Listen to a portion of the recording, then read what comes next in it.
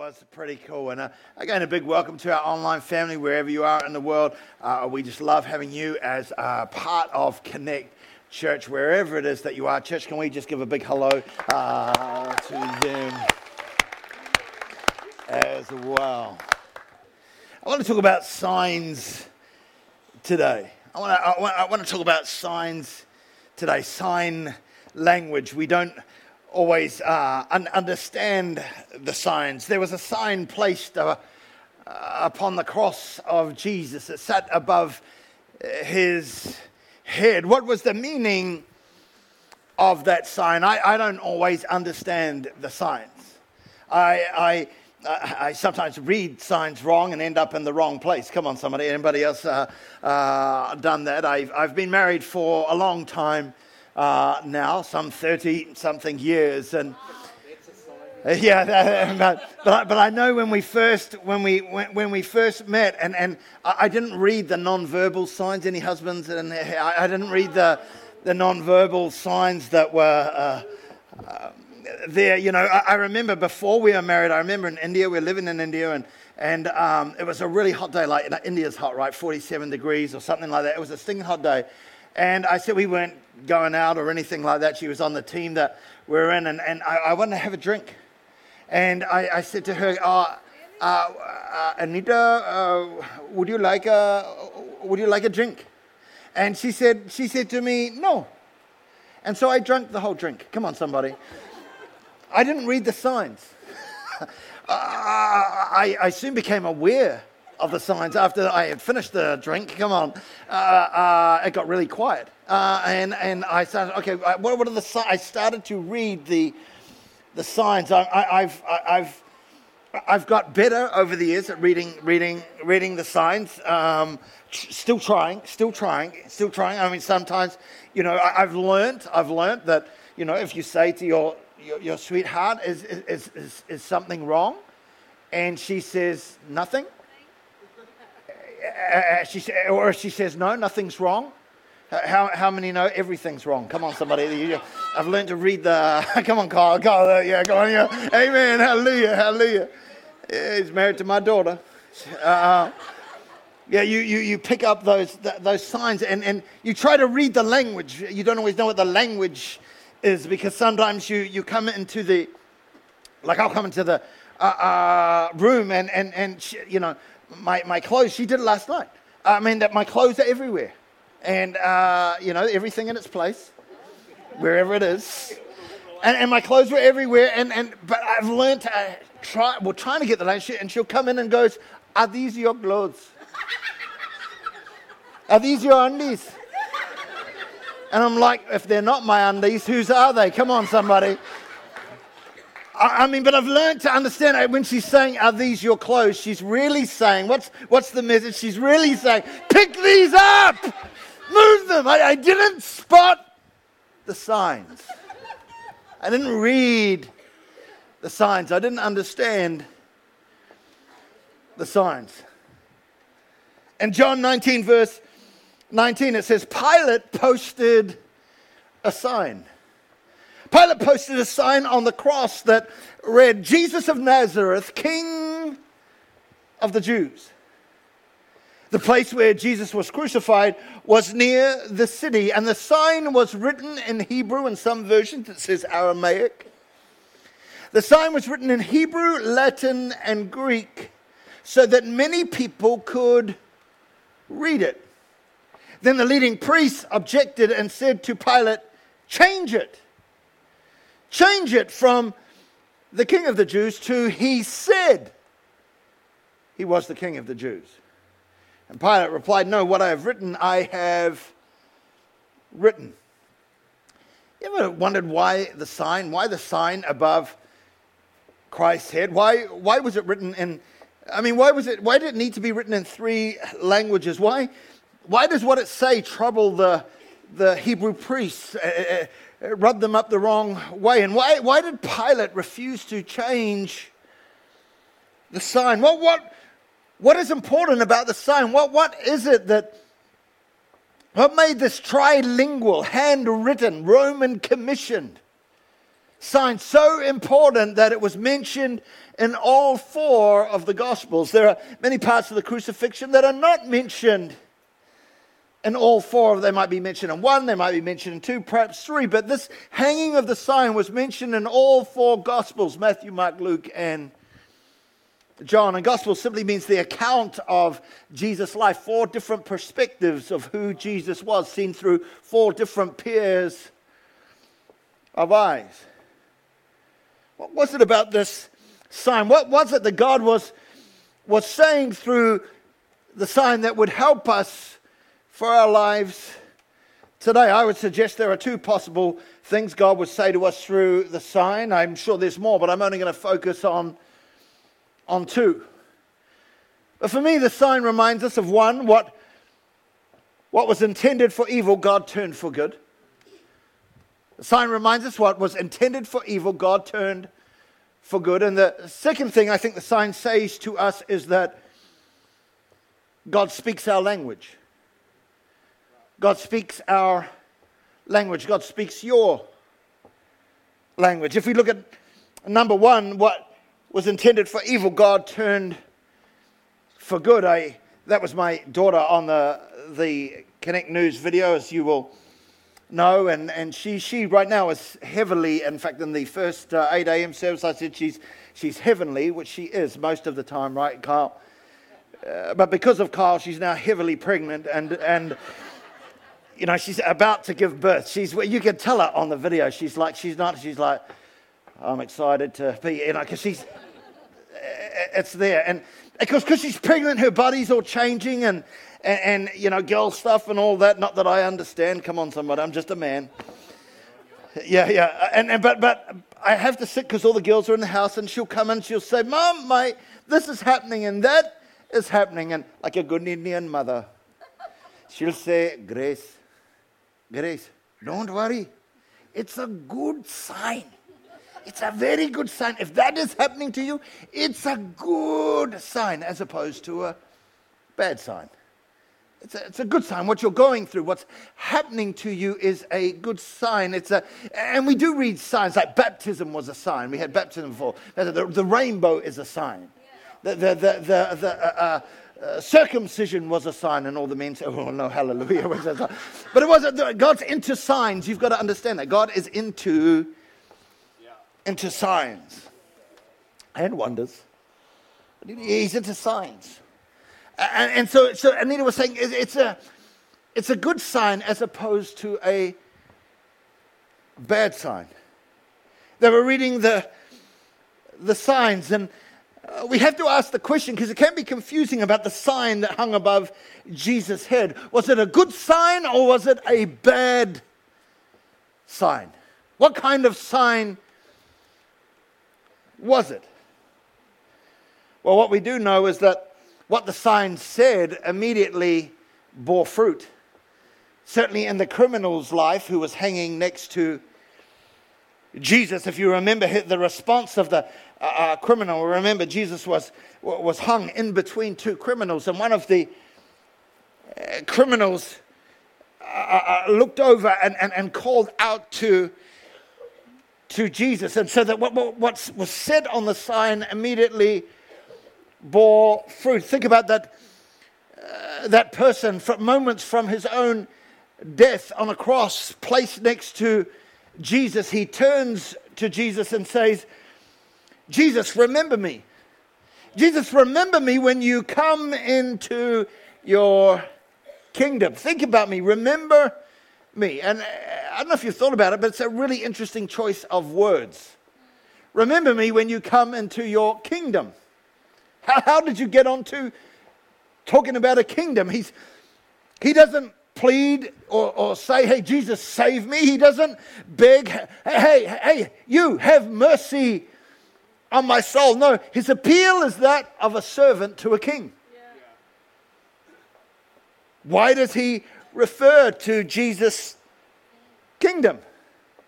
I mean, could have been that perhaps he had heard Jesus speak before. Maybe he was he was one of the thousands at the Sermon on the Mount. Maybe he'd heard about what Jesus had claimed. But the most likely reason he mentioned about the kingdom is he had turned and read the sign. He had read the sign which said, Jesus of Nazareth, the King of the Jews. And the thief was of course, because of his situation, the thief was in a royal mess. And at that time, he turned his head towards the cross and saw the sign which had a royal proclamation. And therefore, he decided in that moment to ask for a royal pardon. Thank you, Jesus, for royal pardons. Anybody else received a royal pardon because of what Christ has done? Only a few of you have put your hands up. So therefore, we're going to need to preach hard today. Come on, somebody. We thank him for our royal pardon. But it might have been just that simple. He turned his head and saw the sign. And if that is so, that means the sign was a good sign. In fact, that would make the sign the first tool used to proclaim the message of the gospel. Yeah. That sign was the first tool. Today we use many tools here. There's Instagram and Facebook. Claudette was Instagramming before and making that, sending it out to the world. There's many tools that we use, but if this criminal found Christ, if this person hanging on the cross found Christ through reading that sign, for Jesus said to him, today you'll be with me in paradise. If this was the first, that sign was the first tool that was used to proclaim the message of the cross, and oh, what a message it was. So because of that sign then, a soul was saved. Now understand this, I think this is important. Understand Pilate's intention when he put the sign on the cross. His intention wasn't like, I really want to spread the gospel. Come on, somebody. That was not Pilate's intention when he put that on the cross. He was not intending for that to be a good sign. Pontius Pilate, the Roman governor of Judea, servant of the great emperor Tiberius, when hanging the sign on the cross, was not trying to communicate the message of Jesus. In fact, the opposite is true. The sign above Jesus' head was never intended to be taken as a message of hope. Never. The opposite is true. It was not meant to be a good sign. It was meant to be a bad sign. The sign, in fact, was to say in so many ways that, hey, Jewish people, this is what becomes of your king. It was a sign that was to say, this is what Rome, the great power of Rome, does with your king. The sign was meant to communicate, or trying to say to the nation of Israel and all who feasted their eyes upon the scene, that the king of this nation is just like a slave, just like a criminal. It was meant to be a bad sign. And if such be your king, what must the nation be like whose king you be? It's meant to be a bad sign, but as Pilate had intended what? For the sign to do what? Pilate had intended the sign to scare, to threaten, to mock. But God had another purpose. See, Pilate, unbeknown to him, became God's instrument for spreading the gospel. He didn't know it, didn't realize he was doing it. But he became God's instrument for spreading the gospel. Without even knowing it, Pilate took dictation from God and wrote it on the sign. He took dictation. God whispered it, he wrote it, and hung it on the cross.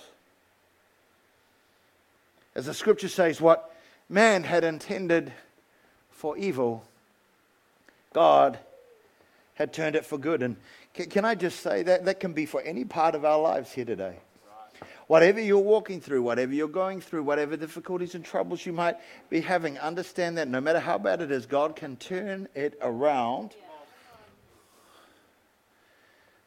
You're saying, but Pastor, you don't know what I'm going through. It can't be any worse than what Jesus went through. Come on, someone.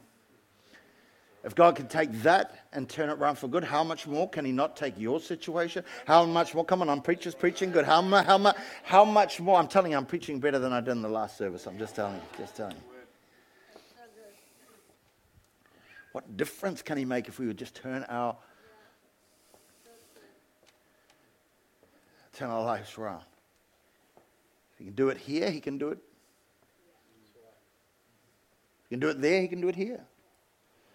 Whatever you face, whatever you're going through, he can turn around evil for good. I mean, we even saw it this week as we watched the flames tower over Notre Dame Cathedral, and we saw the spire fall, and 800 years of history end up in ashes.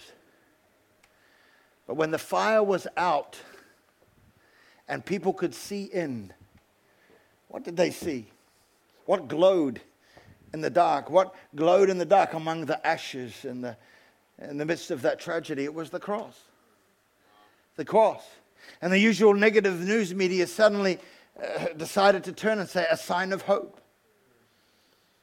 The cross became a sign of we will rebuild. The cross became a sign of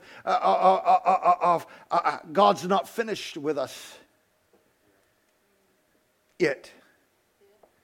One thing clearly glowing and still standing in the midst of the ashes. And friends, I want to tell you, in the ashes of your life, let me tell you, a cross stands. Come on. No matter what you've gone through, what's burnt you up, or no matter what you're thing, in the middle of the ashes of your life, a cross stands. See, what happened when we watched that on the news, it was hopeless. But then suddenly, God, we see the cross and we became hopeful.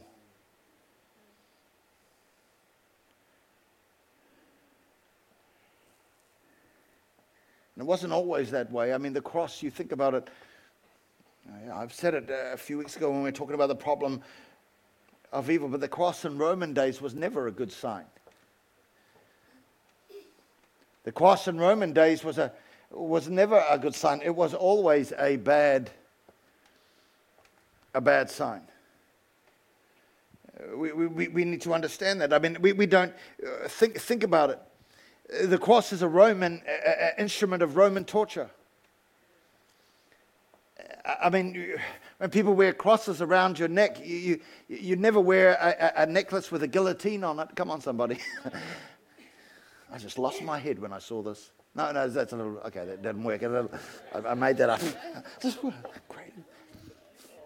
Yeah, okay, delete that one. Yeah. But the reality was we wouldn't use a symbol of torture around our neck. But something has happened with the cross, and God has taken that which was intended for evil. See, the cross was meant for what? The cross was mentioned for death, for suffering, for pain.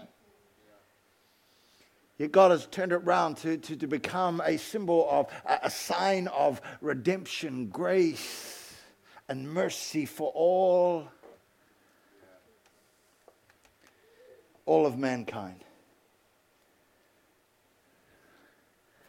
So God used Pilate, the Roman governor, to spread the gospel. Think about that. I love that.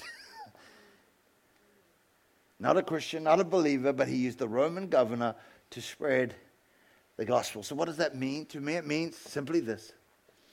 To me, the sign reveals the perfect picture of God's heart when it comes to his desire to reach the world. And that is that there is nothing or no one that God won't use to get his message across. Come on, somebody.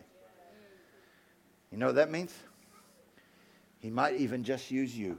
Come on. He might even just, well, I'm not perfect, yeah. But he might even just use you. See, what Pilate thought would be a full stop to the end of the story became the first chapter of a new one. What was intended to be a sign of an horrific end became a sign of a wonderful hope. Why? Because the sign began to change the destiny of all those who read it. And everyone, the reality is everyone could read it. For it was written, we know, as I said before, it was written in 3 of the most prominent languages of the day: Hebrew or Aramaic, Latin, and Greek. Hebrew, Aramaic being the language of Israel, the language of religion. Latin being the language of Rome, the language of law and government. And Greek being the language of Greece, the language of culture, the language of intellect. And on the sign, Christ was declared king in them all. The message was the same, but the language was different, symbolizing what? That Jesus was a king for all people. So the message would be in the tongues of all people, which brings us to number 2. Jesus speaks your language. Jesus speaks your language. There is no language that God will not speak.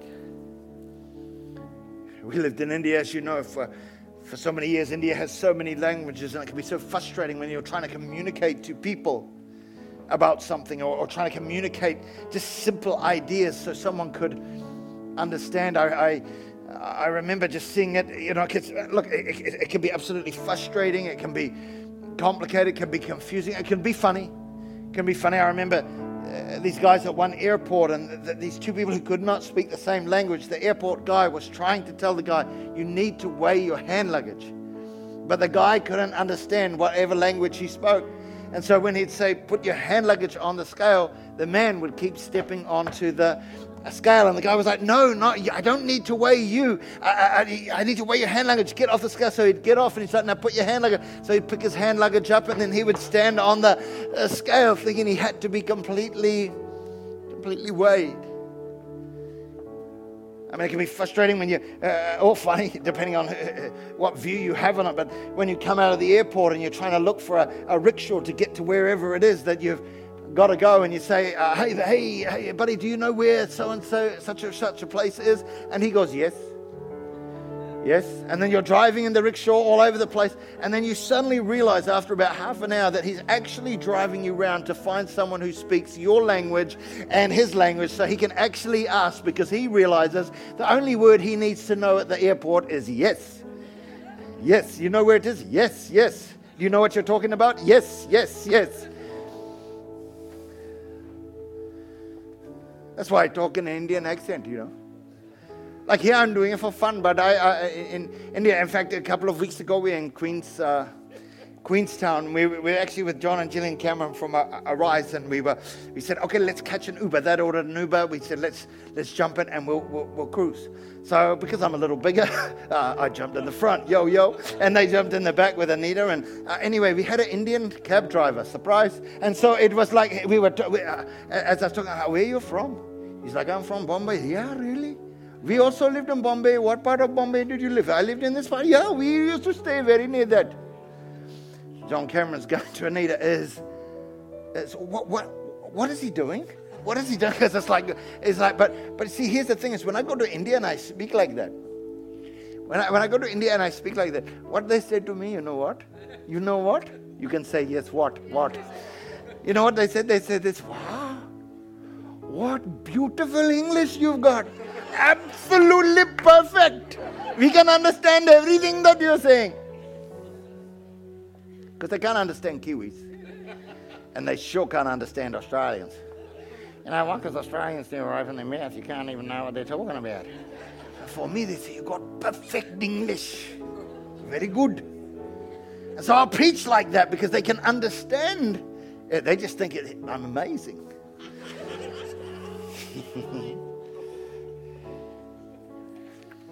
Why? Because they understand my language. I want to tell you, Jesus understands your language. He speaks your language. And when I'm saying that, I'm not talking about some dialect, Hindi or Sri Lankan or whatever it is. Canadian. I speak Canadian. Come on. American, British. Yeah. I'm not just talking about those kind of languages. No, what language does he speak? He speaks the language of your heart. He knows the language of your heart. See, he knows your heart language. The Bible says from our heart, the mouth speaks. From our heart, the Bible says, the issues of our life flow. The Bible says, as we think in our heart, so we are. And so he speaks to the heart of the day-to-day dramas of our lives. Anybody had any day-to-day dramas? Anybody had a drama? Thank you. I see that hand. Come forward to the altar. No, say that. Anybody sitting next to the drama right now? Come on, oh, Lord Jesus. Come up for healing. But he speaks to the day-to-day dramas in our lives. He speaks to our issues. He speaks to our struggles. He speaks to whatever you're thinking or wherever you're at. He understands. He speaks your language. And the most incredible thing for me is that he still speaks today. He still speaks today. Why? Because, see, the Easter story does not finish with a funeral. It finishes with a festival. Come on. Because we're not here because we worship a God who was alive and is now dead. We are here because we worship a God who was dead and he's now alive. Come on, somebody. Yeah, that's worth a praise break right there. The victim of the cross is now loose and at large. He has risen. The victim has become the victor at the cross of Jesus. What happened? Sin was conquered, Satan was defeated, and mankind was redeemed. Tragedy turned to triumph. He has risen. The tomb is empty. He has risen from the dead. And because he rose, we can rise. Because he got up, we can get up. That's why baptism is so powerful. It's what baptism symbolizes. It's a good sign. And because he lives, he can speak to you today. Because he lives, he can speak to your struggles. Because he lives, he can speak to your situation. He can speak to your issues. He can speak. Lord knows we have issues. Come on. He can speak to us in a language that we understand. And what's he saying? Simply this. Come to me, all you who are weary. Come. His call to us today is to come. Come to me, all you who are weary and burdened, and I will give you rest. Take my yoke upon you and learn from me, for I am gentle and humble in heart, and you will find rest for your souls. You will find. If you will come to him, you will find rest for your souls. Why? Because his yoke is easy and his burden is light. So we should come to him. We should come to him. Would you bow your head for a moment and close your eyes? Lord, we take a moment even now in this service to come to you. Remember, he speaks to our heart. The Bible says if we seek, we will find. If we knock, the door will be open. So I pray even in this moment you're knocking and you're seeking. And you're coming. There'll be people here. You're wearied down. You're burdened down. And you're saying, I need Jesus today. Well, come. Another version says, come, all who are thirsty. Are you thirsty? Then come. In the quietness of your heart, wherever you're sitting, wherever you are, back, front, left, or right, you know that this is a place, this is a moment, this is an altar call where things can be altered. So, Lord, you know the state of everyone's heart. You know the state of everyone's situation. And today, on this Easter Sunday, we give our heart to you. We come to you and would ask that we would get rest for our souls, for our lives. For those who are perhaps far away from God. Maybe you've never actually given your life to him. Maybe you've never actually said yes to Jesus. In a moment, I'm going to pray a prayer, and a prayer that invites him in to be, that literally says to Jesus, come in, be the King of my life. Don't just be, as it's written on the sign, King of the Jews. He's the King of all people. Not just a king, but a King of kings. The King of kings. He's not just a way, he's the way. He's not just a truth, he's the truth. He's the life. Today, if you would ask him into your heart by repeating this simple prayer, everyone repeat after me. Lord Jesus, I come to you today, a sinner in need of a Savior. Today, I give my life to you. I repent of my sin, turn from my wicked way, and ask you to be Lord and Savior of my life. In Jesus' name.